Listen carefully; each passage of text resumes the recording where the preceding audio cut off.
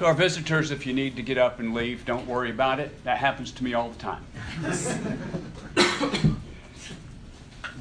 Blake had mentioned that we had a little bit changed our procedure on the giving. We have a box in the back now.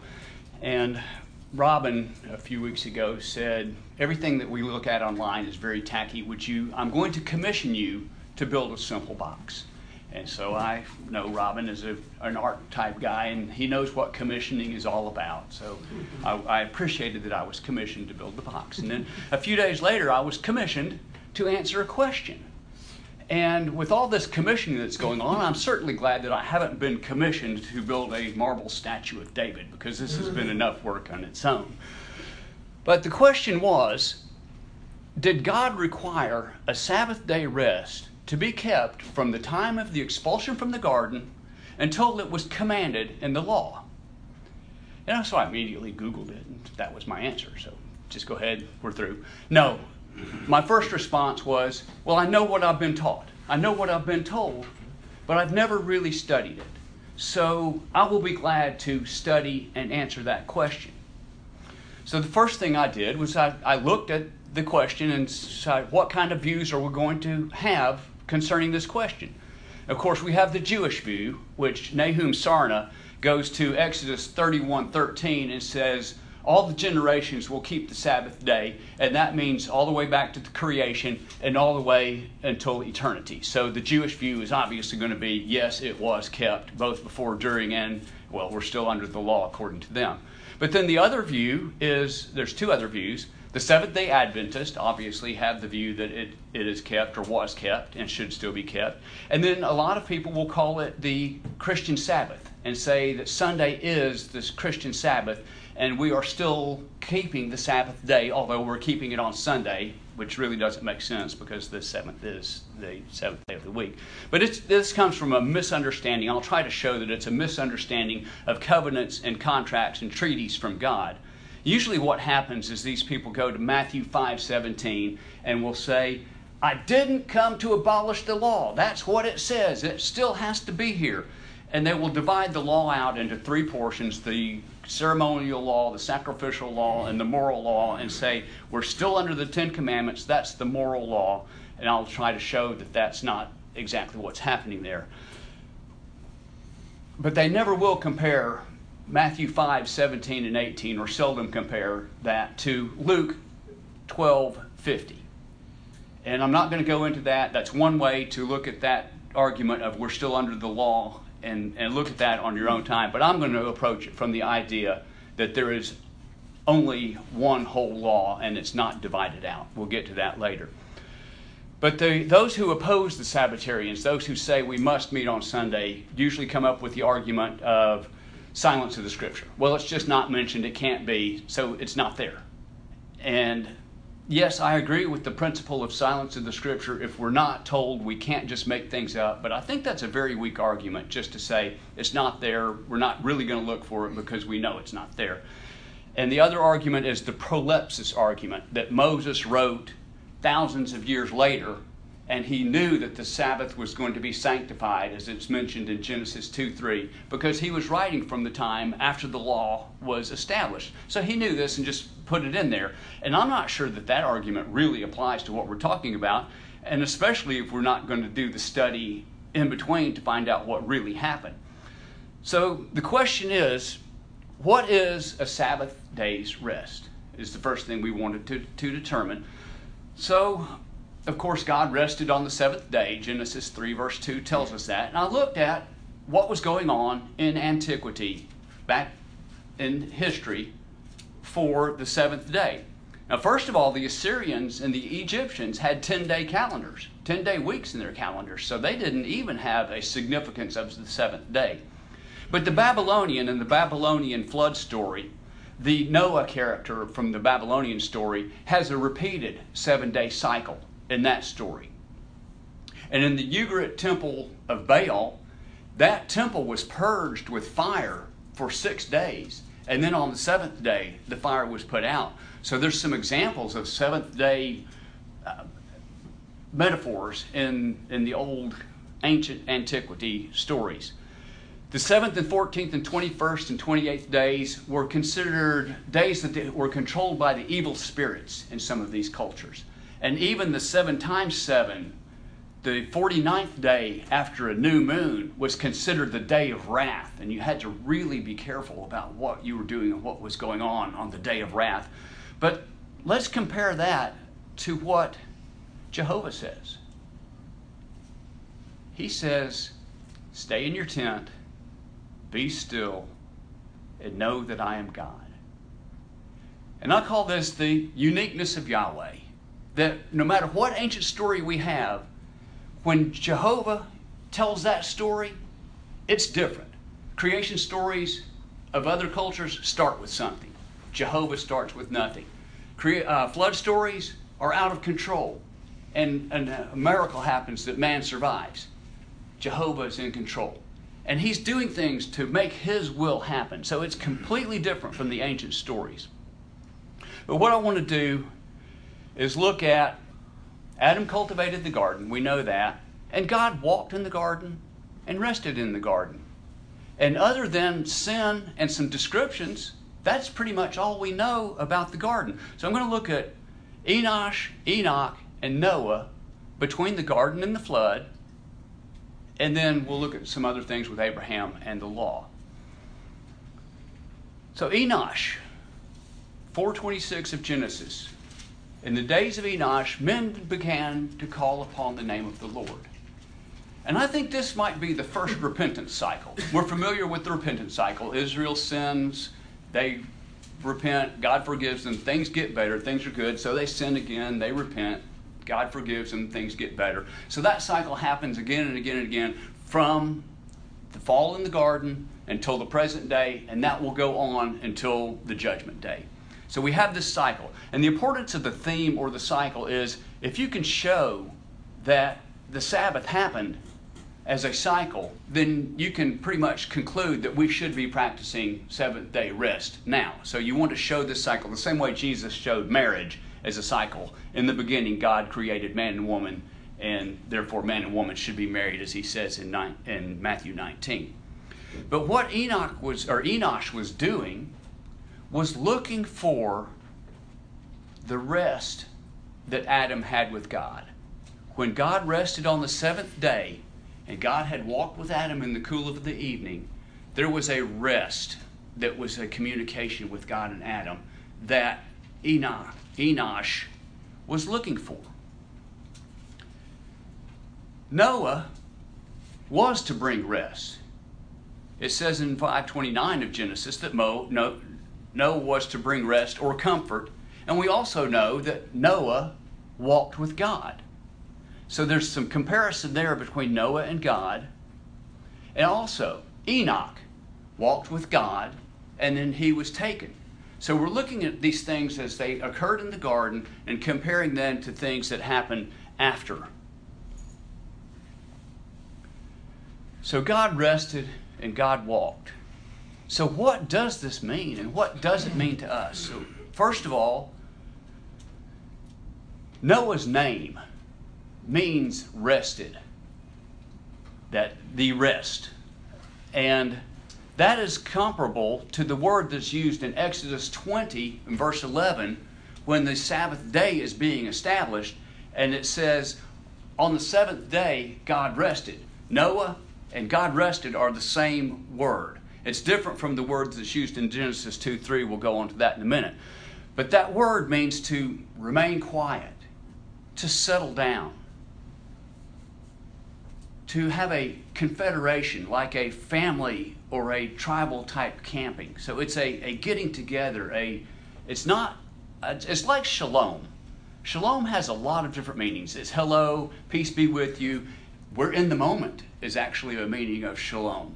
So it has a lot of different meanings. This word rest is not like we think of the word rest.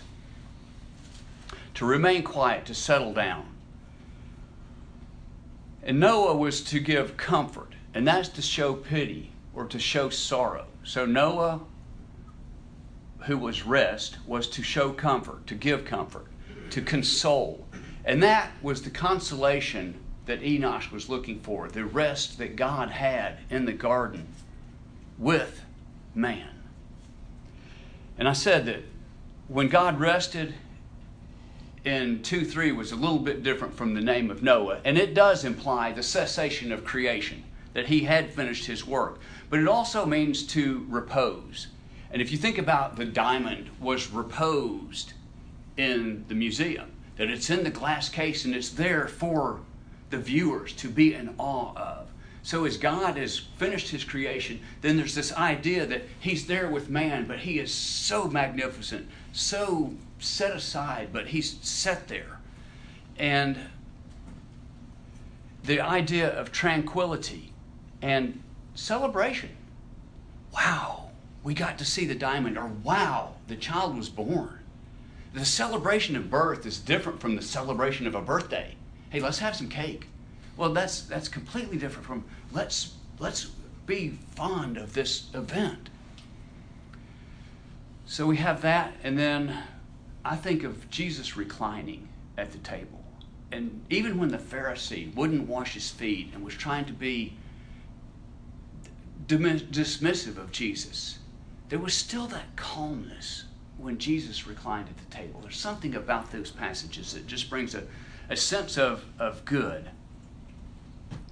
And I'm not trying to show, or what I am trying to show, is that rest is not a cessation.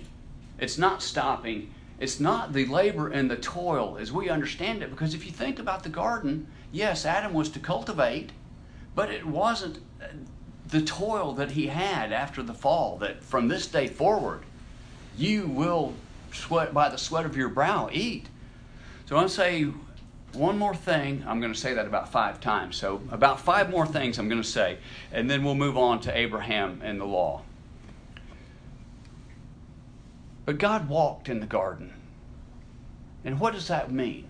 Well, that's different from what Enoch did. Those 2 words, Enoch walked with God and God walked in the garden, are 2 different ideas.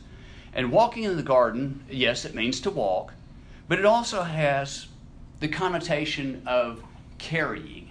So I walked with the basket, or God walked with Adam, that he carried Adam. It has the idea of causing, that God caused something to happen. When he walked with Adam, there was a fulfillment of some sort. And then it also has the idea of to flow and to follow. And I think about if you're following the stream, where it's going, then you're going to be going with it. You're going with the flow, you're going downhill. But the idea that comes with the walking that Enoch did before he was taken with God, it has the idea of walking, of course, but it's to exercise oneself, or to exercise and to follow, to come along continually. That is, to try to keep up with, sort of. But it also has the thought of being conversant.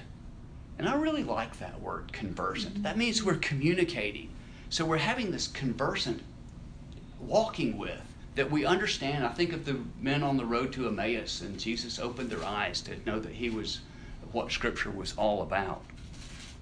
So we have the idea of walking and exercising oneself, which is kind of going upstream against the flow, so to speak. So as God was with the flow and we follow him, Enoch was walking counterculture, so to speak, to be with God. And he was so good at it that he truly rested with God, and God took him. And the writer of Hebrews tells us that he took him without death.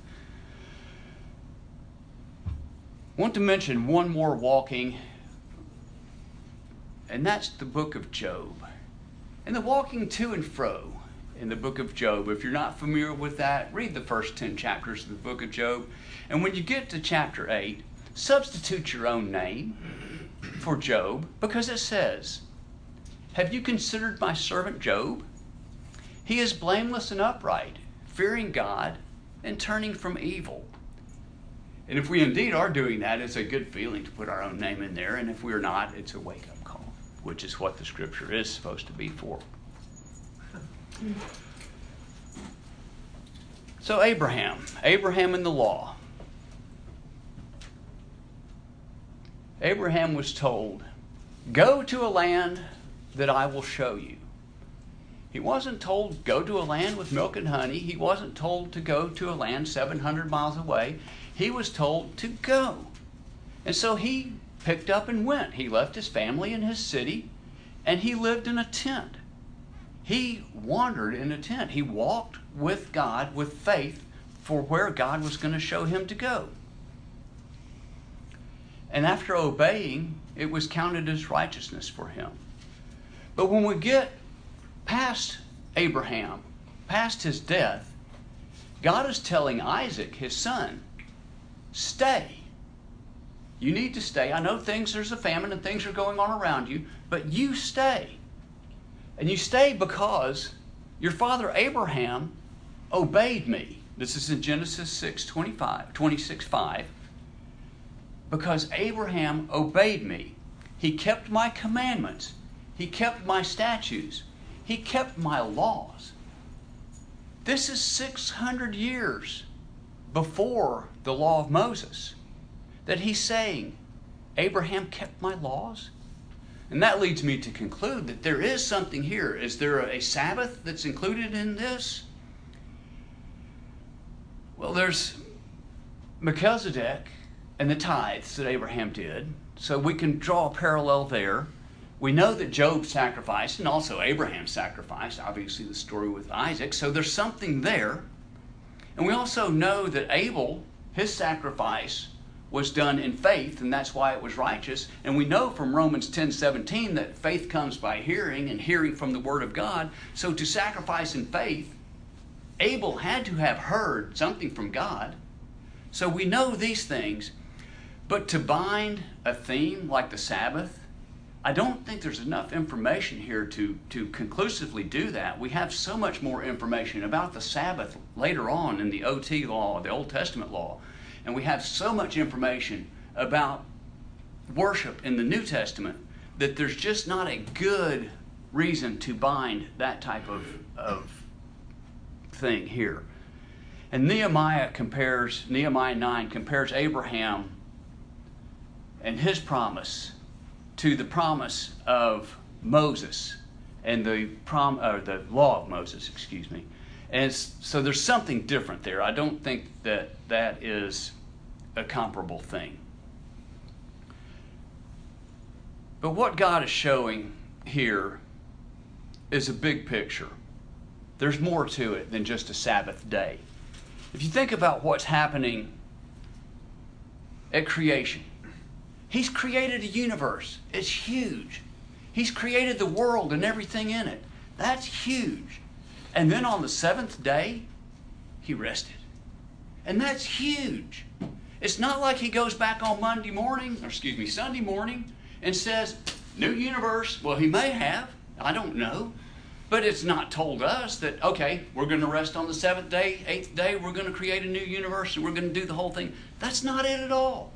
It's bigger than that. It has to be. So I want to look at what Paul says in Galatians 3:17. I think it's 18. I think I put a typo in my notes there.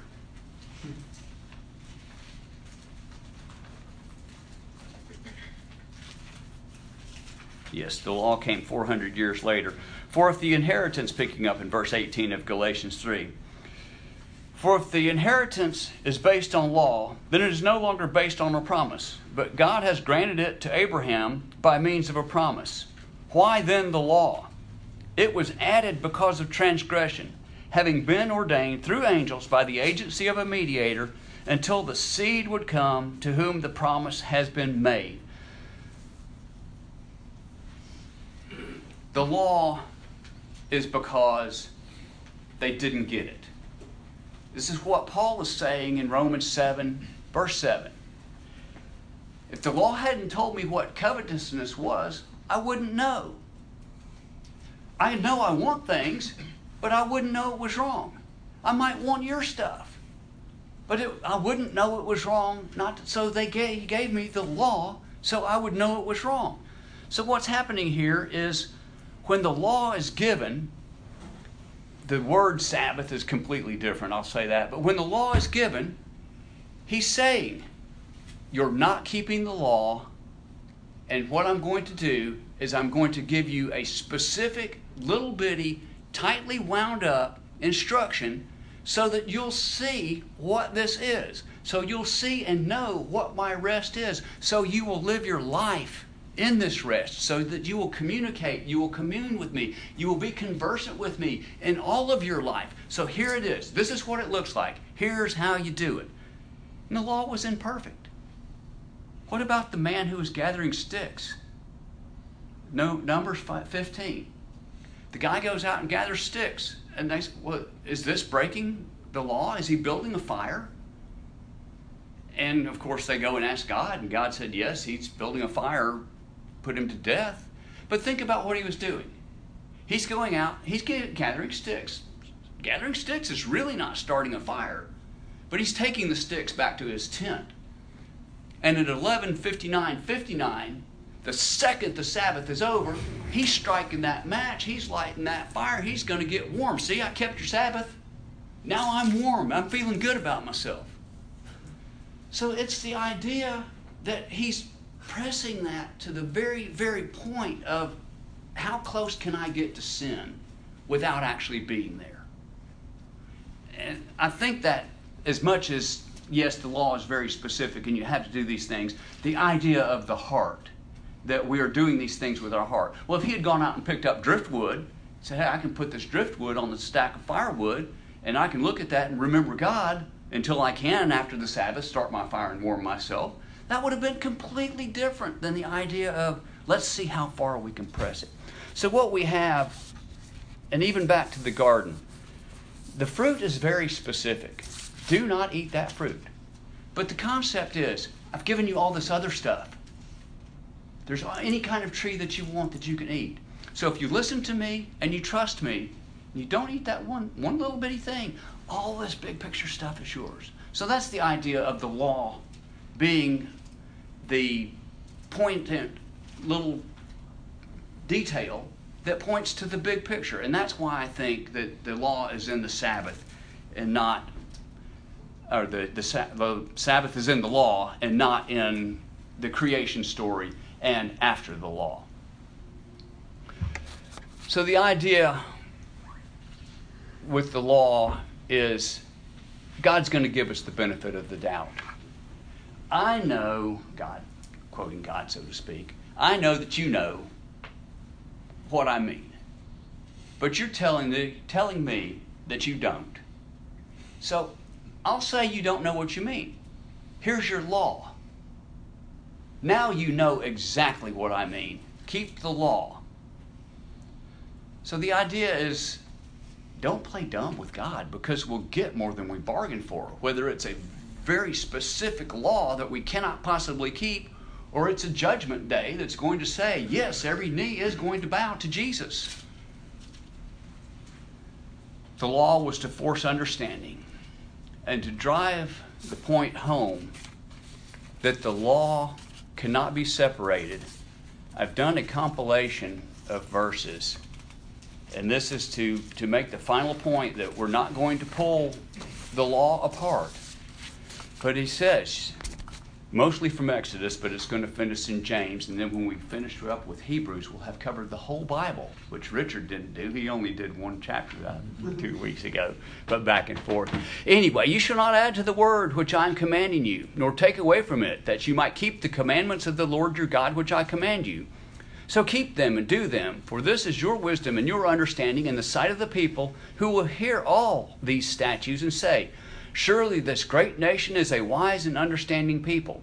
What great nation is there that has statutes and judgments as righteous as this whole law which I am setting before you today? So the Lord has commanded us to observe all these statutes, to fear the Lord our God, for our good always and for our survival as it is today. It will be righteousness for us if we are careful to observe all this commandment before the Lord our God, just as he has commanded. Therefore you shall keep the commandments and the statutes and the judgments which I am commanding you today. all the commandments that I am commanding you today, you shall be careful to do, that you may live and multiply and go in and possess the land which the Lord swore to give to your forefathers. This day the Lord commands you to do these statutes and ordinances, and you shall therefore be careful to do them with all of your heart and with all of your soul.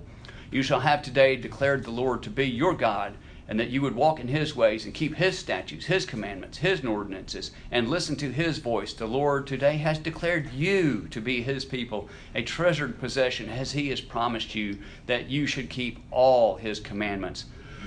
Now it shall be, if you diligently obey the Lord your God, being careful to do all his commandments which I command you today, the Lord your God will set you on high above all the nations of the earth. But it shall come about, if you do not obey the Lord your God, to observe all his commandments and do his statutes with which I charge you today, that all these curses will come upon you and overtake you. And he said to them, Take to your heart all the words with which I am warning you today, and you shall command your sons to observe carefully even all the words of this law. Only be strong and courageous. Be careful to do according to all the law which Moses my servant commanded you. Do not turn from it to the right or to the left, so that you may have success wherever you go. This book of the law shall not depart from your mouth, but you shall meditate on it day and night, so that you may be careful to do according to all that is written in it. For then you will make your way prosperous, and you will have success. For whoever keeps the whole law, yet stumbles on one point, is guilty of all. So as far as dividing out one point, the moral law, to make the Sabbath day binding on this day and age, I think it's fairly clear from Deuteronomy all the way over to the book of James. The law comes as a complete block. You don't get to divide it out.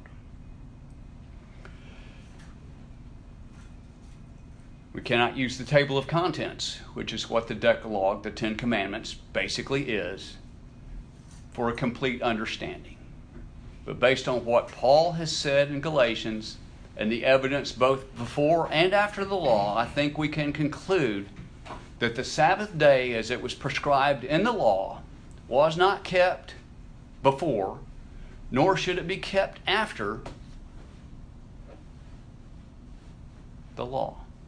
It was and is something bigger. It is the rest that Adam had with God in the garden before sin. It's calm. It's collected. It's conversant. It's shalom. It's bigger than the word itself. The fruit of the garden is to do as I say, keep my commandments, as the Sabbath day is to rest with God. It's bigger altogether. In Hebrews chapter 4 was read earlier.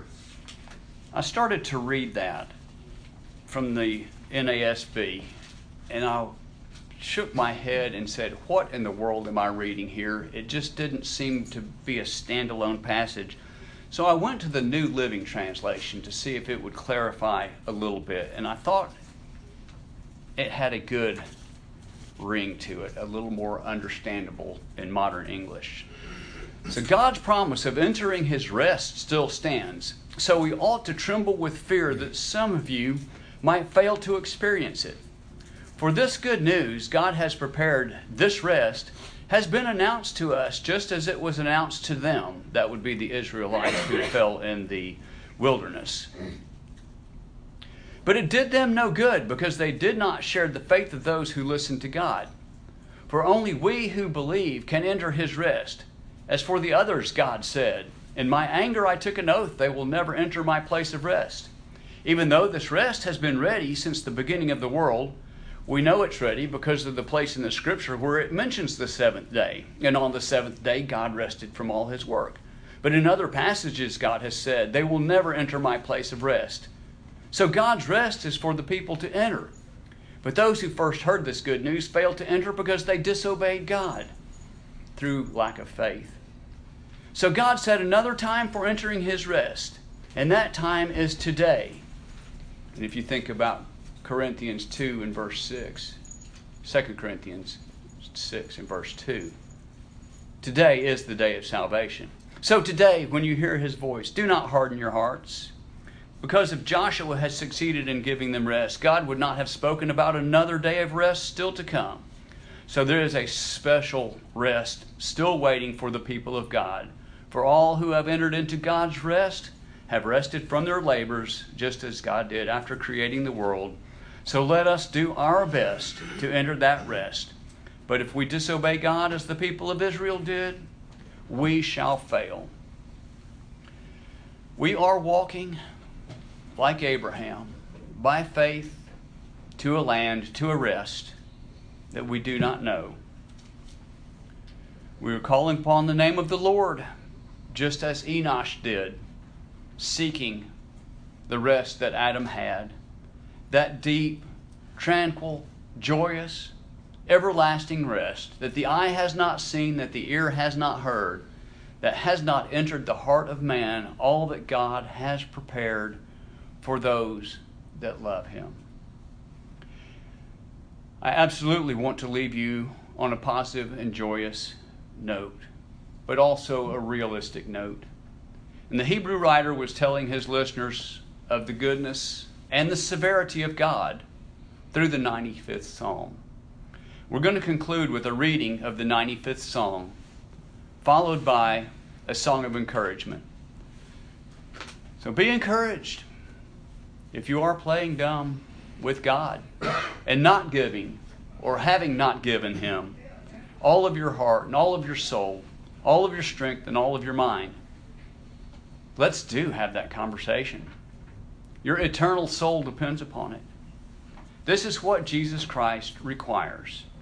And may the Spirit of the Holy Spirit, may Jesus Christ and the Holy Spirit be with us as we press on, seeking His kingdom and His rest. And I will conclude with the reading of the 95th Psalm, followed by one sentence from Hebrews. O come, let us sing for joy to the Lord. Let us shout to the rock of our salvation. Let us come before His presence with thanksgiving. Let us shout joyful to Him with psalms. For the Lord is a great God and a great King above all the gods, in whose hand are the depths of the earth. The peaks of the mountain are His also. The sea is His, for it was He who made it. His hands formed the dry land. Come, let us worship and bow down. Let us kneel before the Lord our Maker. For He is our God, and we are the people of His pasture and the sheep of His hand. Today, if you would hear His voice, do not harden your hearts as at Meribah, as in the day of Massah in the wilderness, when your fathers tested me and they tried me. Though they had seen my work for 40 years, I loathed that generation. I said, these are a people who err in their heart, and they do not know my ways. Therefore I swore in my anger, they will not enter my rest. May the peace of the great shepherd equip you. Let us sing.